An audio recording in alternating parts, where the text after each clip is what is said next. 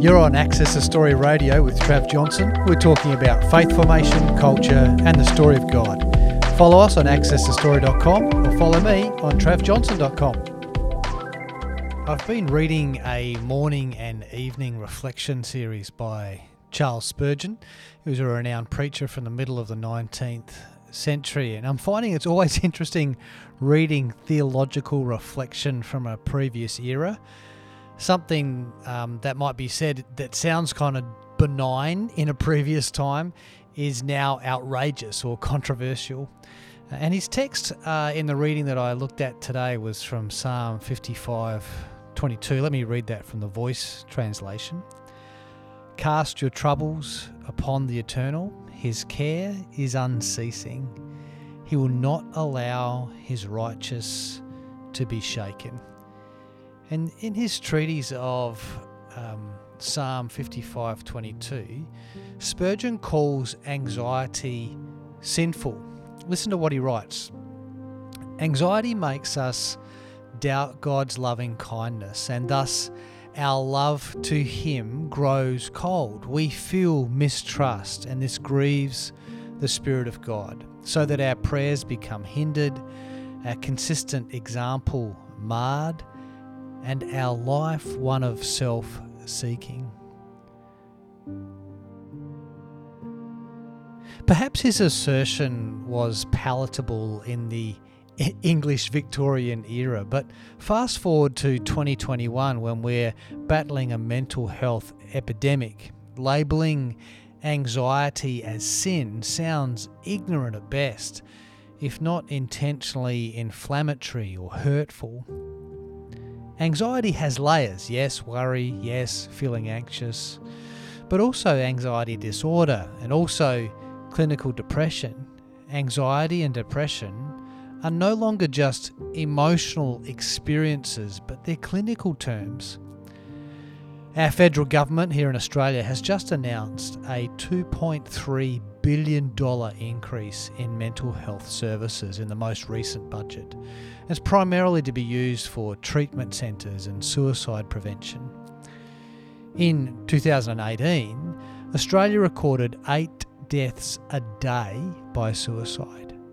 8 deaths a day. And figures may roll off the tongue easily unless the loss is close to home, a workmate, a teammate, a friend, a family member. And then there's the fear of the possibility. When you observe a loved one battle with seasons of darkness, intermittently punctuated with periodic episodes of hysteria, and you're faced with the unthinkable possibility that there'll come a moment when they can no longer cope with living. Simplistic religious posturing on the subject toward those living with the relentless and unpredictable nature of depression and anxiety feels abhorrent. The trauma of mental health ripples out through the fabric of our society. Anxiety has affected our culture in an immeasurable way. If I was to call anxiety a sin today, I would be rightly chastised, maybe even cancelled. Yet somehow I find Spurgeon's apparent simplistic perspective compelling. I'm asking myself, how much of my reading of his work carries the assumption of shame being woven into his 150-year-old language? What if we dared to deconstruct our assumptions and redeem Spurgeon's language? What if we take a breath from our information-saturated existence and dare to allow for the possibility that our overcomplication is actually perpetuating an anxiety epidemic? Sin. What if this term isn't just a judgment intended to shame someone, but a recognition that things aren't as they were meant to be? The world around us is fractured. Our relationships are fractured. Our internal world is fractured. Our capacity to relate with God as person is fractured? What if we're underestimating God as person? That God is not an appreciator of anxiety disorder, social anxiety, phobias, panic, obsessive compulsive disorder, PTSD, or borderline personality.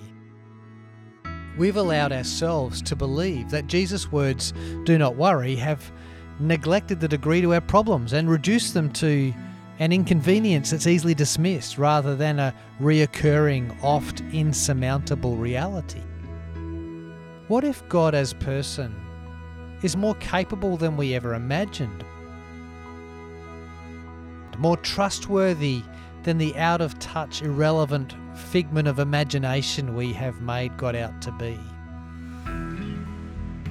What if the care of God is more holistic than we ever imagined?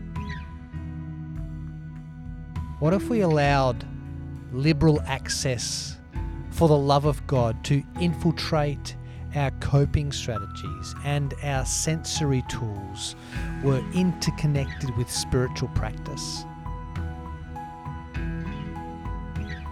Is it possible that the complexity of our mental health epidemic could cause us to seek the simplicity of casting our cares upon a God who is entirely trustworthy?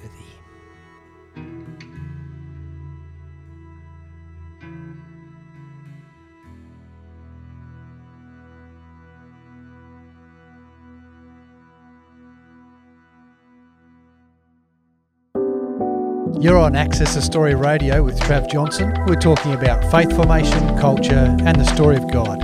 Follow us on accessthestory.com or follow me on travjohnson.com.